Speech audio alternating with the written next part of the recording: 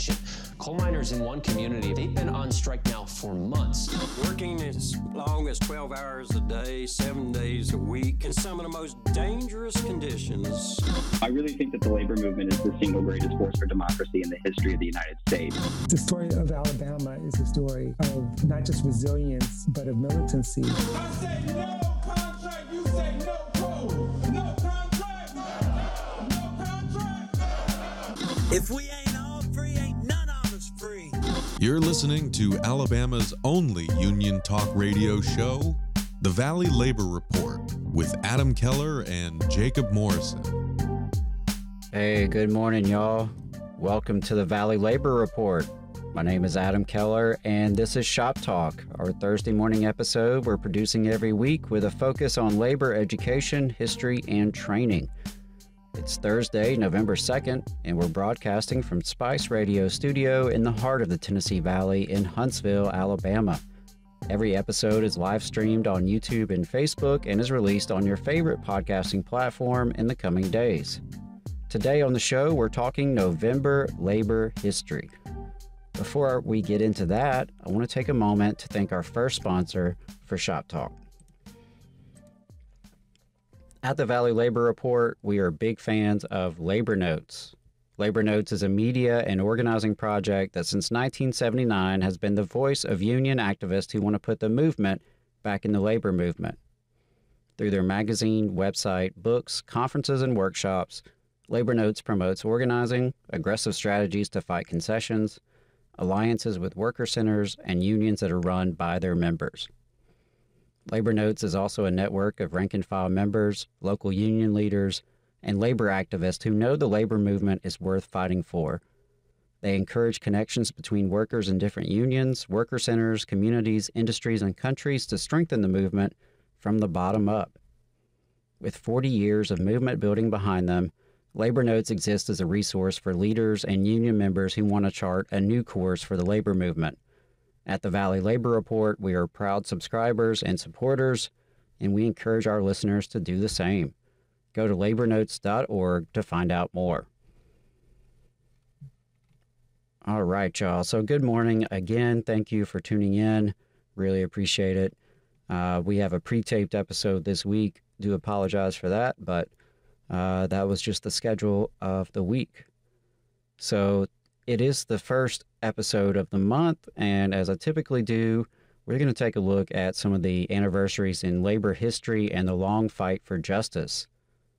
I compiled this information primarily from a few different sources. I used the Planning to Change the World, a plan book for social justice educators. Also used Zen Education Project. It's a great resource. Check out their This Day in History post, as well as the section on their website for This Day in History. And I also used the Labor Tribune of St. Louis and Southern Illinois at labortribune.com. Very helpful resource. So I won't pretend this is an exhaustive list of working class history anniversaries in November, but we'll mention quite a few interesting and important events in the history of the South, our labor movement, and our working class, including quite a few working class martyrs as well as milestones in the civil rights struggle. And while obviously I'm particularly interested in Alabama and our neighbors, I'll mention quite a few interesting events from outside the South today. And last note I should make is that when I do these episodes, I always run across words and names that I struggle to pronounce, and the old Mississippi redneck comes out in me. So I do apologize for any mispronunciations.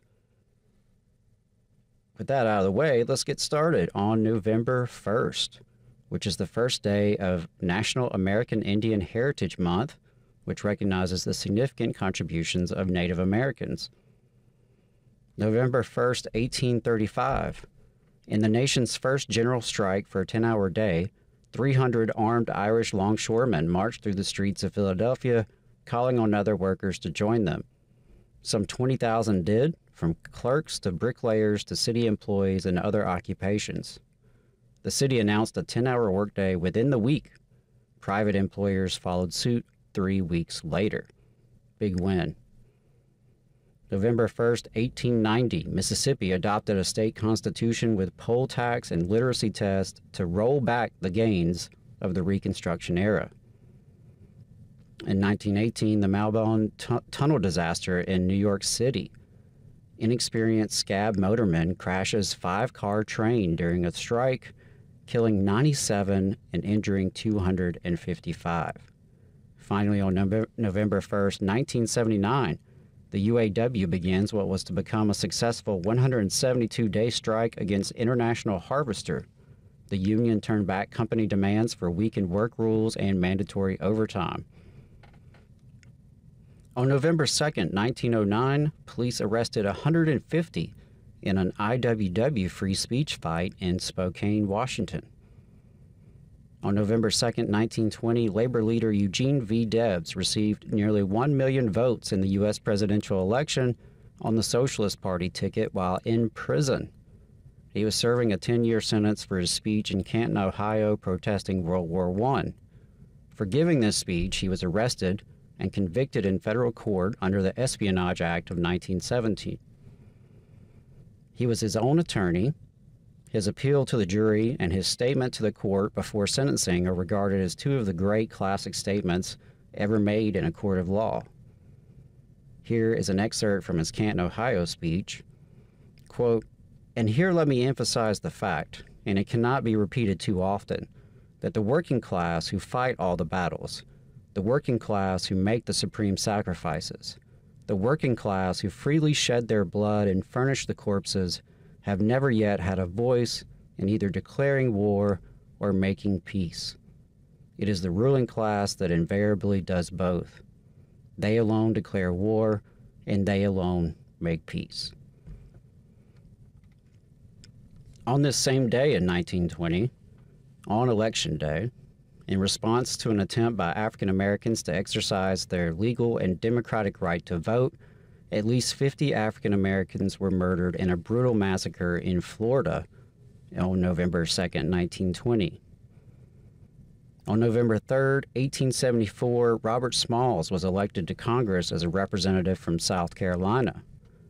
Born into slavery in 1839, Smalls freed himself and his family during the Civil War when he absconded with a Confederate warship in Charleston Harbor and sailed it past enemy ships and fortifications to reach the Union blockade.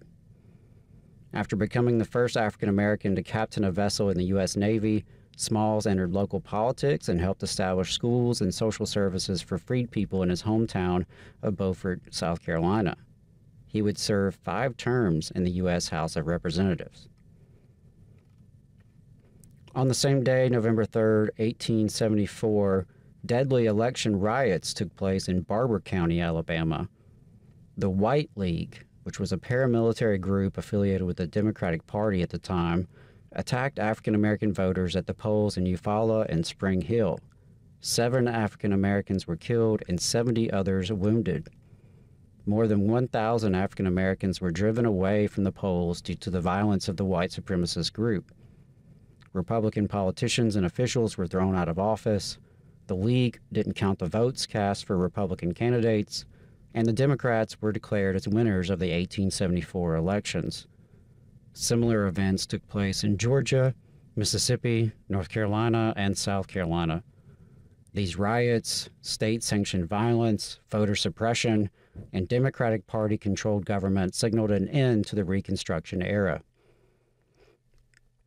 Less than 10 years later, the Danville riot occurred on November 3, 1883. White supremacists resented the biracial Readjuster Party, which controlled the city council seats in the majority African-American city of Danville, Virginia at the time. An attack by white supremacists left 4 black and 1 white man dead. In the aftermath, armed white men patrolled the streets of the town, preventing most African Americans from voting and allowing the Democratic Party to regain political power in the town. Also on November 3rd, but in 1970, Salvador Allende became president of Chile, despite attempts by the United States government to prevent his election. Allende immediately began to nationalize large-scale industries, including notably U.S. copper mining and banking. He expanded access to healthcare and education, offered free milk for children, redistributed large land holdings, raised the minimum wage, supported public works projects and public arts, and promoted widespread voter participation. And for all of that, within 3 years, the CIA funded a coup that led to Allende's death and the brutal dictatorship of General Augusto Pinochet. 2 years later, November 3, 1972, protesters from the Trail of Broken Treaties caravan occupied the Bureau of Indian Affairs offices in Washington, D.C. for 6 days. On November 3, 1979, 5 people were killed when the Ku Klux Klan and Nazis fired on an anti-Klan rally in Greensboro, North Carolina. The police, who had been warned of the potential for trouble, were suspiciously absent at the time of the attack. The Greensboro Truth and Reconciliation Commission was formed in 2004 to investigate the incident, known as the Greensboro Massacre. And if you're interested in learning a little bit more about that, there is a great article on Teen Vogue, actually. And I also recommend checking out the previous episode of Shop Talk where I interviewed Ben Wilkins, who wrote an excellent book highlighting the writings of Ann Braden, who was an activist very much involved in supporting those impacted at the Greensboro Massacre. Finally, on November 3rd, in 1986, it was reported that the U.S. government had been secretly selling arms to Iran in a hostage release deal. In addition to violating the U.S. arms embargo against Iran, the arms sales contradicted President Reagan's vow to, quote, never to negotiate with terrorists. Several weeks later, on November 25th, the additional layer of the story was revealed. The proceeds from the arms sales were used to wage a war against the democratically elected government of Nicaragua by funding the Contras, which was a right-wing paramilitary group. The scandal is popularly known as the Iran-Contra affair. November 4th, 1996, after a struggle lasting more than 2 years, 6,000 steelworkers members at Bridgestone Firestone won a settlement in which strikers displaced by scabs got their original jobs back. The fight started when management demanded that the workers accept 12-hour shifts. November 5th, 1855, Eugene V. Debs, the labor leader, socialist, 3-time candidate for president, and first president of the American Railway Union, was born on this date. Also November 5th, but 1867, delegates gathered in Montgomery, Alabama to draft a new state constitution during Reconstruction. Prior to the Reconstruction era, no southern state had a state-financed public education system, even for whites. Alabama's new constitution established a centralized board of education and mandated that schools receive 20% of state revenue. By 1871, nearly 55,000 African American and 87,000 white children were attending public schools. One of the delegates to the convention was James Rapier, who promoted an alliance between freed people and poor whites. The advances from the Constitution ended, in Alabama and elsewhere, with the brutal attacks on Reconstruction and the rewrite of the state constitution in 1875. And our Alabama listeners likely know that ultimately we would end up with the racist 1901 Constitution meant to consolidate power in the hands of wealthy, powerful white interests. Sticking with November 5th, but moving forward to 1916, Everett, Washington massacre. At least 7 Wobblies were killed, 50 wounded, and many more missing. Also on this date, in 2007, some 12,000 television and movie writers began what was to become a 3-month strike against producers over demands for an increase in pay for movies and television shows released on DVD and for a bigger share of the revenue from work delivered over the internet. And of course, the writers just resolved their strike recently, facing many of the same issues, but now with, newer technology. And of course, we send our solidarity to the SAG-AFTRA members who are still on this strike. On November 6, 1922, a coal mine explosion in Spangler, Pennsylvania killed 79. The mine had been rated gaseous in 1918, But at the insistence of new operators, it was rated as non-gaseous, even though miners had been burned by gas on at least 4 occasions. Also, November 6, 1965, 5 men in New York City burned their draft cards in solidarity with David Miller, a Catholic pacifist who was one of the first to publicly burn his draft card and was arrested for it. On November 7, 1837, minister, journalist, newspaper editor, and abolitionist Elijah Parrish Lovejoy was murdered by a pro-slavery mob in Illinois.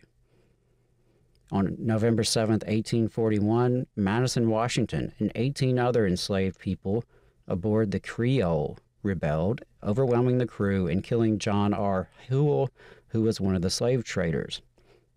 They were among 135 enslaved people being transported from Richmond to New Orleans at the time. 20 years later, November 7, 1861, the Union Army occupied the Sea Islands off the coast of South Carolina, freeing approximately 10,000 people who had been enslaved. White inhabitants fled, leaving their plantations to the formerly enslaved population, who began attempting to create their own economic and political institutions, thus ushering in a rehearsal for Reconstruction. November 7, 1917, some 1,300 building trades workers in eastern Massachusetts participate in a general strike on all military work in the area to protest the use of the open shop, which of course is a work site in which union membership is not required as a condition of employment, while non-union members still get the benefits of the union contract. The strike held on for a week in the face of threats from the U.S. War Department. On November 7, 1959, President Eisenhower's use of the Taft-Hartley Act was upheld by the Supreme Court, breaking a 116-day steel strike. And finally, on November 7, 1985, U.S. District Court Judge H. Lee Sorokin handed down his decision to free Reuben Hurricane Carter, stating, quote, "The extensive record clearly demonstrates that the petitioner's convictions were predicated upon an appeal to racism rather than reason and concealment rather than disclosure. The world-class boxer turned wrongfully accused prisoner, turned advocate for the rights of the unjustly incarcerated, succumbed to cancer a few years ago, but his memory and work will endure as long as there are people outside and inside the prisons of the world fighting for justice." And of course, his tragic tale will continue to live on in the classic Bob Dylan song. On November 8th, 30,000 factory workers and dock workers staged the 1892 New Orleans General Strike, demanding union recognition, closed shops, wage increases, and more. They were joined by non-industrial laborers such as musicians, clothing workers, clerks, utility workers, streetcar drivers, and printers. Most importantly, African American and white workers united despite active attempts to divide the workers on racial lines. On November 8, 1933, President Franklin D. Roosevelt announced plans for the Civil Works Administration to create 4 million additional jobs for the Depression-era unemployed. The workers ultimately laid 12 million feet of sewer pipe and built or made substantial improvements to 255,000 miles of roads, 40,000 schools, 3,700 playgrounds, and nearly 1,000 airports, not to mention 250,000 outhouses still badly needed in rural America.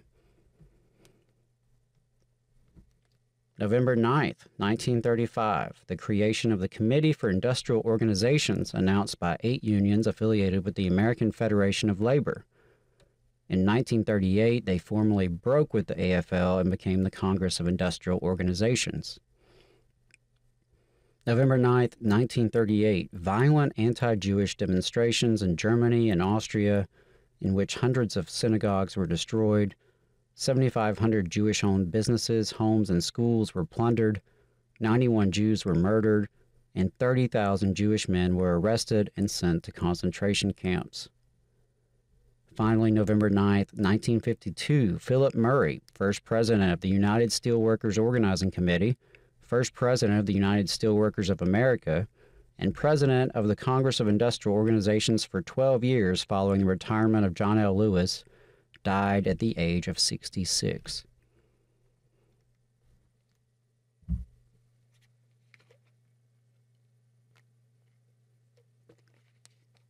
On November 10, 1898, white supremacists murdered African Americans in Wilmington, North Carolina, and deposed the elected and integrated Reconstruction-era government in a coup d'etat.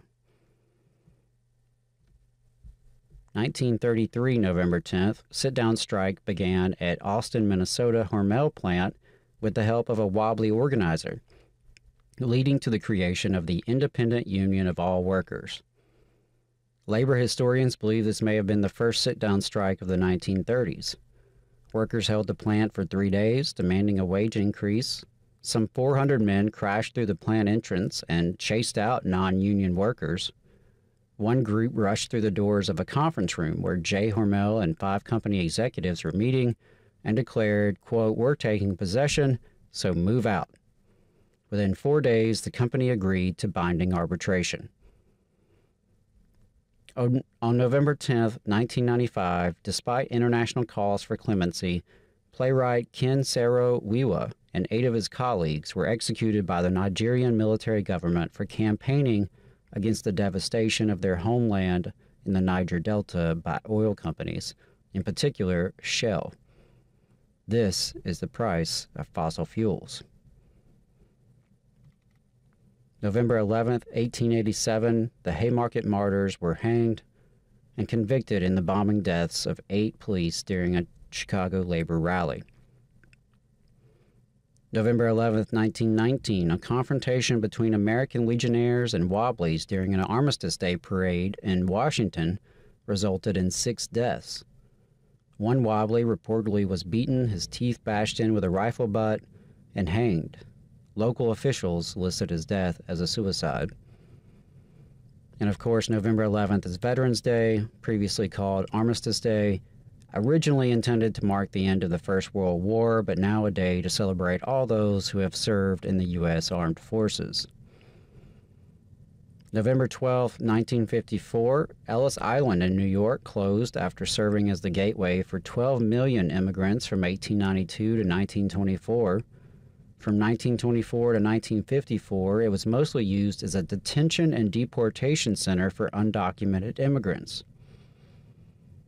After 10 years of organizing and protesting the building of the Orme Dam on November 12, 1981, the Fort McDowell Yavapai Nation of Arizona won the struggle when Interior Secretary James Watt announced the Orme Dam would not be built. And finally, on November 12, 1991, U.S. trained and equipped Indonesian troops fired on a peaceful memorial procession in East Timor, killing more than 270. Indonesian troops went on killing for days. This attack was not the first nor the largest. However, it was the first to be witnessed and documented by foreign journalists and resulted in an international outcry against the brutality of the American-backed Indonesian occupation and demands for a free East Timor. November 13, 1909, a total of 259 miners, boys and men, died in the underground Cherry Mine fire. As a result of the disaster, Illinois established stricter safety regulations, and in 1911, the basis for the state's Worker Compensation Act was passed. On November 13, 1953, during the height of the McCarthy era, Robin Hood and his band of merry outlaws made headlines. Mrs. Thomas J. White of the Indiana Textbook Commission called for a ban of Robin Hood in all school books for promoting communism because he stole from the rich to give to the poor. As a result, students banded together in protest and formed the Green Feather movement to fight back against censorship on campus, a radical act considering the political climate of the time. 10 students from Southwest Texas State University, now known as Texas State University, were suspended and their course credits were erased for participation in a peaceful anti-war protest on their campus on November 13, 1969. They appealed their case all the way to the U.S. Supreme Court, which led the lower court's rulings upholding their suspension stand without rendering a decision on them. The San Marcos 10 lost all credits earned during the 1969-70 school year, and their official transcripts read, quote, "The U.S. Supreme Court has ruled for the administration and all credit is denied." November 13, 1974, Oil, Chemical, and Atomic Workers Union activist Karen Silkwood was killed in a suspicious car crash on her way to deliver documents to a newspaper reporter during a safety investigation of her Kerr-McGee plutonium processing plant in Oklahoma. November 14, 1903, the Women's Trade Union League was founded in Boston. 1938, the National Federation of Telephone Workers, later to become the Communication Workers of America, was founded in New Orleans. In Gomillion versus Lightfoot, the U.S. Supreme Court ruled on November 14, 1960, that Tuskegee city officials had redrawn the city's boundaries unconstitutionally to ensure the election of white candidates in the city's political races. Tuskegee's white citizens were trying to change the city's boundaries to head off the rise in African Americans registering to vote after World War II. November 14, 1978, Jimmy Carter-era OSHA publishes standards reducing permissible exposure of lead, protecting 835,000 workers from damage to nervous, urinary, and reproductive systems. November 15th, the slave revolt of 1842, when dozens of enslaved black people in Weber's Falls, Oklahoma, fought back and briefly escaped from their Cherokee overseers, was the largest rebellion of enslaved people in Indian Territory history. November 15, 1881, the founding convention of the Federation of Trades and Labor Unions is held in Pittsburgh. It urges enactment of employer liability, compulsory education, uniform apprenticeship, and child and convict labor laws. 5 years later, it changed its name to the American Federation of Labor. On November 15, 1917, about 20 women were subjected to beatings and tortures at the Occoquan Workhouse in a prison in Virginia in what became known as the Night of Terror. The tortured prisoners included activists Dorothy Day and Lucy Burns. Some were left for dead after the beatings. They had been arrested for peacefully picketing for universal suffrage in front of the White House. Finally, November 15, 1969, the second anti-war moratorium occurred, with over 500,000 marching in Washington, D.C., and demonstrations throughout the country and the world. November 16, 1927, a county judge in Pennsylvania granted an injunction requested by the Clearfield Bituminous Coal Company, forbidding strikers from speaking to strikebreakers, posting signs declaring a strike is in progress, or even singing hymns. Union leaders termed the injunction drastic. I would say that's an understatement. Very much reminiscent of some of the very extreme injunctions we've seen even right here in Alabama, targeting striking workers. November 16, 1982, the National Football League Players Association ended a 57-day strike that shortened the season to 9 games. The players wanted a higher share of gross team revenues, but failed to win it until many years later. On November 16, 1989, 6 Jesuit scholars and priests, their housekeeper, and their daughter were murdered by the U.S.-backed, trained and equipped military in El Salvador. The priests were internationally recognized scholars who wrote and spoke extensively about the need for peace and the root causes of the war in El Salvador. They were among the 75,000 people killed during this period. November 17th is International Students' Day, an international observance and celebration of student community, multiculturalism, and inclusivity. November 17, 1947, with many U.S. political leaders gripped by fear of communism and questioning citizen loyalties in the years following World War II, the Screen Actors Guild voted to force its officers to take a, quote, non-communist pledge. A few days earlier, the Hollywood 10 had been called before the House Committee on Un-American Activities.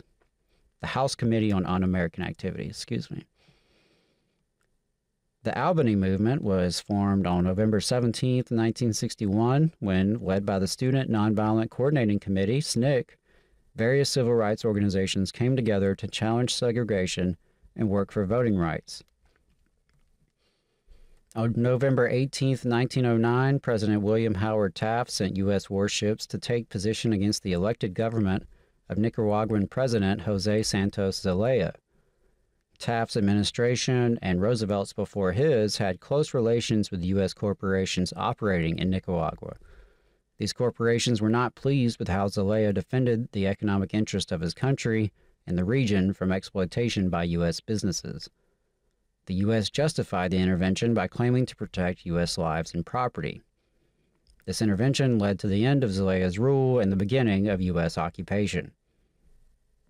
On November 19, 1915, the state of Utah executed Joe Hill, the labor organizer, songwriter, and member of the Industrial Workers of the World, IWW. Joe Hill became famous around the world after a Utah court convicted him of murder. Even before the international campaign to have his conviction reversed, Joe Hill was well known on picket lines and at workers' rallies as the author of popular labor songs and as an IWW agitator. Thanks in large part to his songs and to his stirring, well-publicized call to his fellow workers on the eve of his execution, "Don't waste time mourning, organize," Hill became, and he has remained, the best-known IWW martyr and labor folk hero. Finally, November 19, 1981, the National Writers Union is founded, representing freelance and contract writers and others in the trade. In 1992, it was to merge into and become a local of the United Auto Workers. November 20th is the Transgender Day of Remembrance, also known as the International Transgender Day of Remembrance, which has been observed annually on November 20th as a day to memorialize those who have been murdered as a result of transphobia. November 20th, 1816, the first use of the term scab by the Albany Typographical Society. November 20th, 1835, the New York Committee of Vigilance founded, and radical abolitionists organized to liberate kidnapped black New Yorkers and fight racist police violence in the decades after New York abolished slavery. November 20th, 1968, a total of 78 miners are killed at an explosion at the Consolidated Coal Company's No. 9 mine in Farmington, West Virginia. And finally, on November 20th, 1969, the Alcatraz occupation. Native Americans took over and held Alcatraz Island as Indian land during the Alcatraz occupation. In 2008, the Great Recession hit its high gear when the stock market fell to its lowest level since 1997. Adding to the mess, a burst housing bubble and total incompetence and greed, some of it criminal, on the part of the nation's largest banks and Wall Street investment firms. Officially, the recession lasted from December 2007 to June 2009, but unemployment remained high for much longer, and the so-called recovery was unequal, to put it mildly. November 21st, 1842, a Boston judge stopped the extradition of George Latimer, who had escaped enslavement in Virginia, and allowed him to raise funds for his own manumission. In 1927, 6 miners striking for better working conditions under the IWW banner were killed and many more wounded in the Columbine massacre at Lafayette, Colorado. Out of this struggle, Colorado coal miners gained lasting union contracts. November 21st, 1927, the U.S. Supreme Court ruled in the case of 9-year-old Chinese-American Martha Loom, who was removed from the Rosedale Consolidated School in Bolivar County, Mississippi, solely because she was of Chinese descent.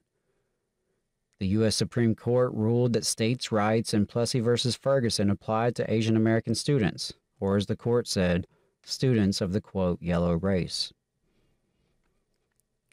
November 22nd, 1909, the uprising of the 20,000. Some 20,000 female garment workers went on strike in New York. A judge told the arrested pickets, "You are on strike against God."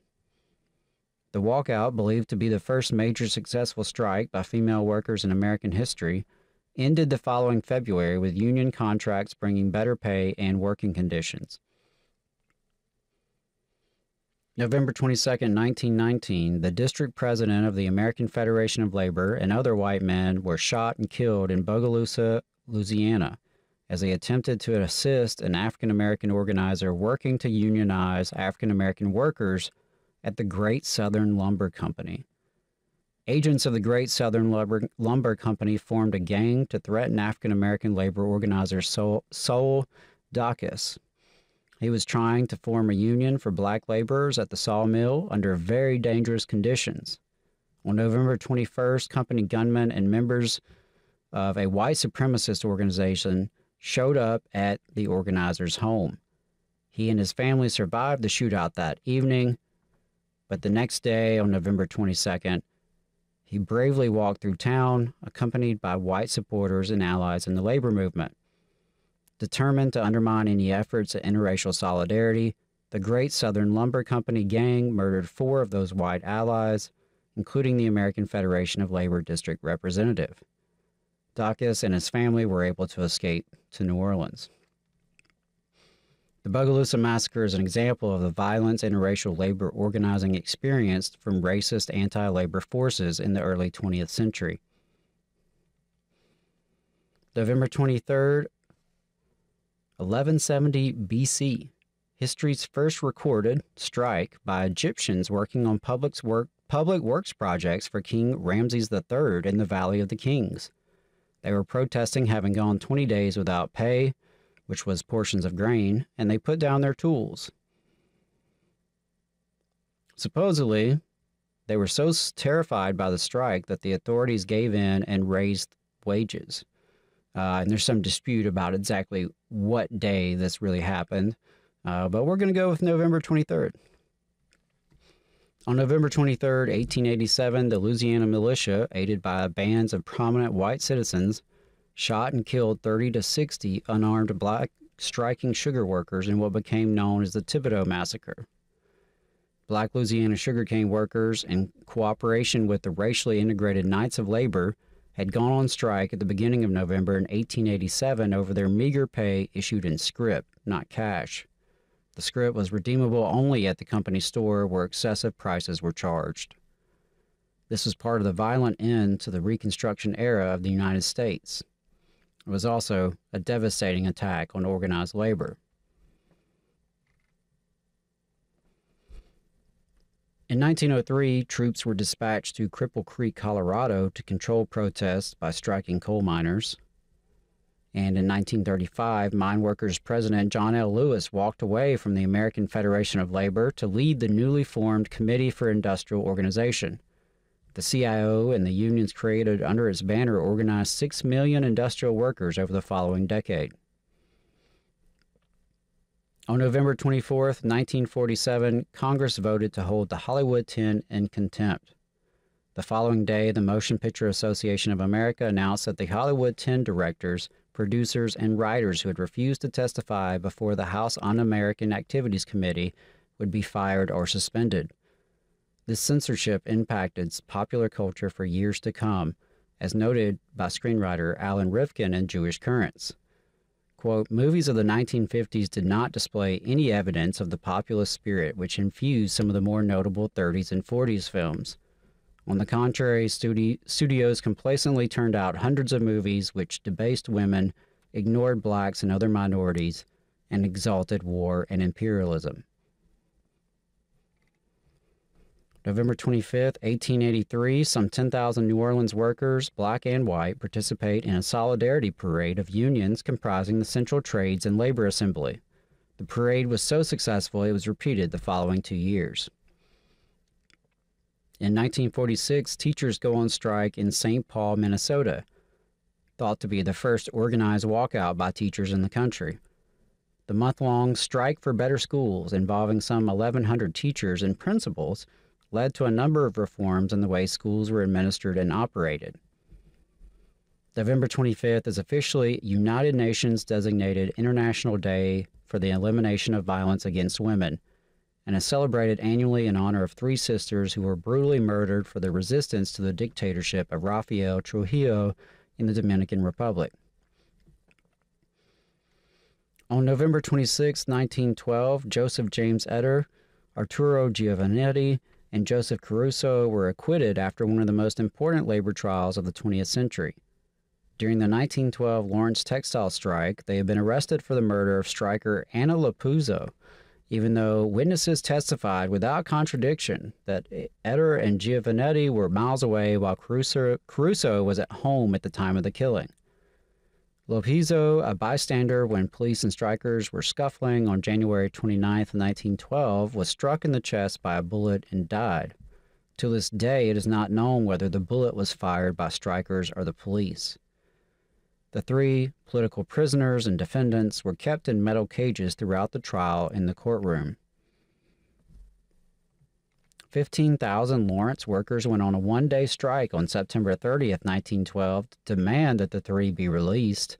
Swedish and French workers proposed a boycott of woolen goods from the United States and a refusal to load ships going to the U.S. And Italian supporters of Giovannetti even rallied in front of the U.S. consulate in Rome. These international campaigns helped lead to their acquittal. On November 27, 1936, some 1,200 workers sit down at Midland Steel, Detroit, forcing recognition of the United Auto Workers. November 28th, the first annual convention of the National Ex-Slave Mutual Relief, Bounty, and Pension Association was held in Nashville, Tennessee, from November 28th to December 1st, 1898. It was founded with a dual mission to organize mutual aid for its members and to pass federal pension legislation that would compensate every formerly enslaved person. The convention elected Callie House, a formerly enslaved woman from Tennessee, to be Assistant Secretary of the association. House became its leader for the next 20 years. The Palmer raids began in November of 1919 and targeted suspected radical leftists, especially anarchists, and deported them from the United States.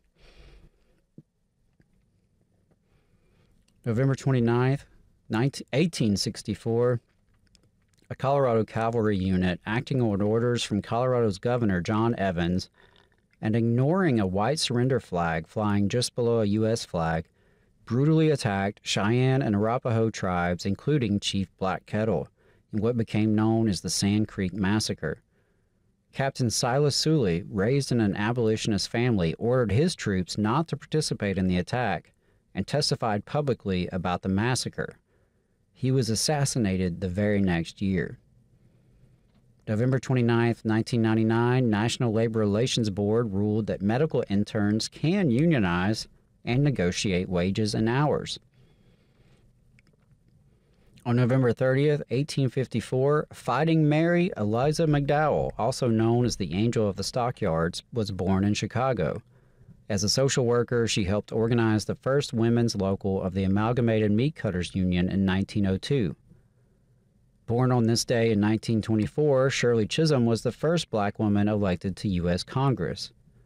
And finally, on November 30th, 1999, unionists and activists shut down a World Trade Organization meeting in Seattle, Washington. So that's all I have for you today for Shop Talk. I do want to mention a couple of events before we wrap.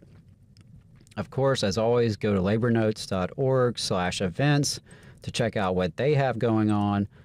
They always have great in-person and virtual trainings. For example, this month they have a Secrets of Successful Organizer workshop in Detroit, but for most of our listeners, you probably are more interested in some of the online trainings, such as their Stewards Workshop on assertive grievance handling. They also have a Secrets of a Successful Organizer workshop series online in November and December. Highly, highly recommend that. And finally, I just want to mention that I will be on America's Workforce Radio next week. Looking forward to that, as always. So that's it for Shop Talk. I hope it was worth your time, and I really appreciate everyone listening. If you enjoyed it, definitely share it with your network. Just a reminder that the Valley Labor Report is a working-class media collective dedicated to lifting up labor struggles throughout Alabama and across the South. We bring you Alabama's only union talk radio show every Saturday morning, with the first half from 9:30 to 11 a.m. live on FM radio through WVNN here in the Huntsville listening area. The entire program is online via Facebook, YouTube, and podcast, and portions of the program are replayed on WZZA in the Shoals and WHIV out of New Orleans. We encourage you to check out our website, tvlr.fm, where we publish newsletters and articles, and you can check out our merch. And finally, we rely on donations and sponsorships to put out all of this free content. We appreciate the local unions and organizations that have sponsored ads on our main Saturday show, as well as Labor Notes supporting Shop Talk. Please hit us up if you have ideas for sponsors or if you're interested in your organization becoming a sponsor. And while we love and appreciate our advertisers, our single biggest source of contributions comes from listener donations. You can make a one-time donation or a recurring contribution at tvlr.fm/donate. Whether you donate, share, subscribe, or just listen, we appreciate your support and we can't do it without you. And so if you share our mission to grow the Southern labor movement, if you share our belief in the power of solidarity and collective organization, if you want media that is for working people, by working people, please consider becoming a recurring donor at tvlr.fm/donate. All power to the workers. Solidarity, y'all.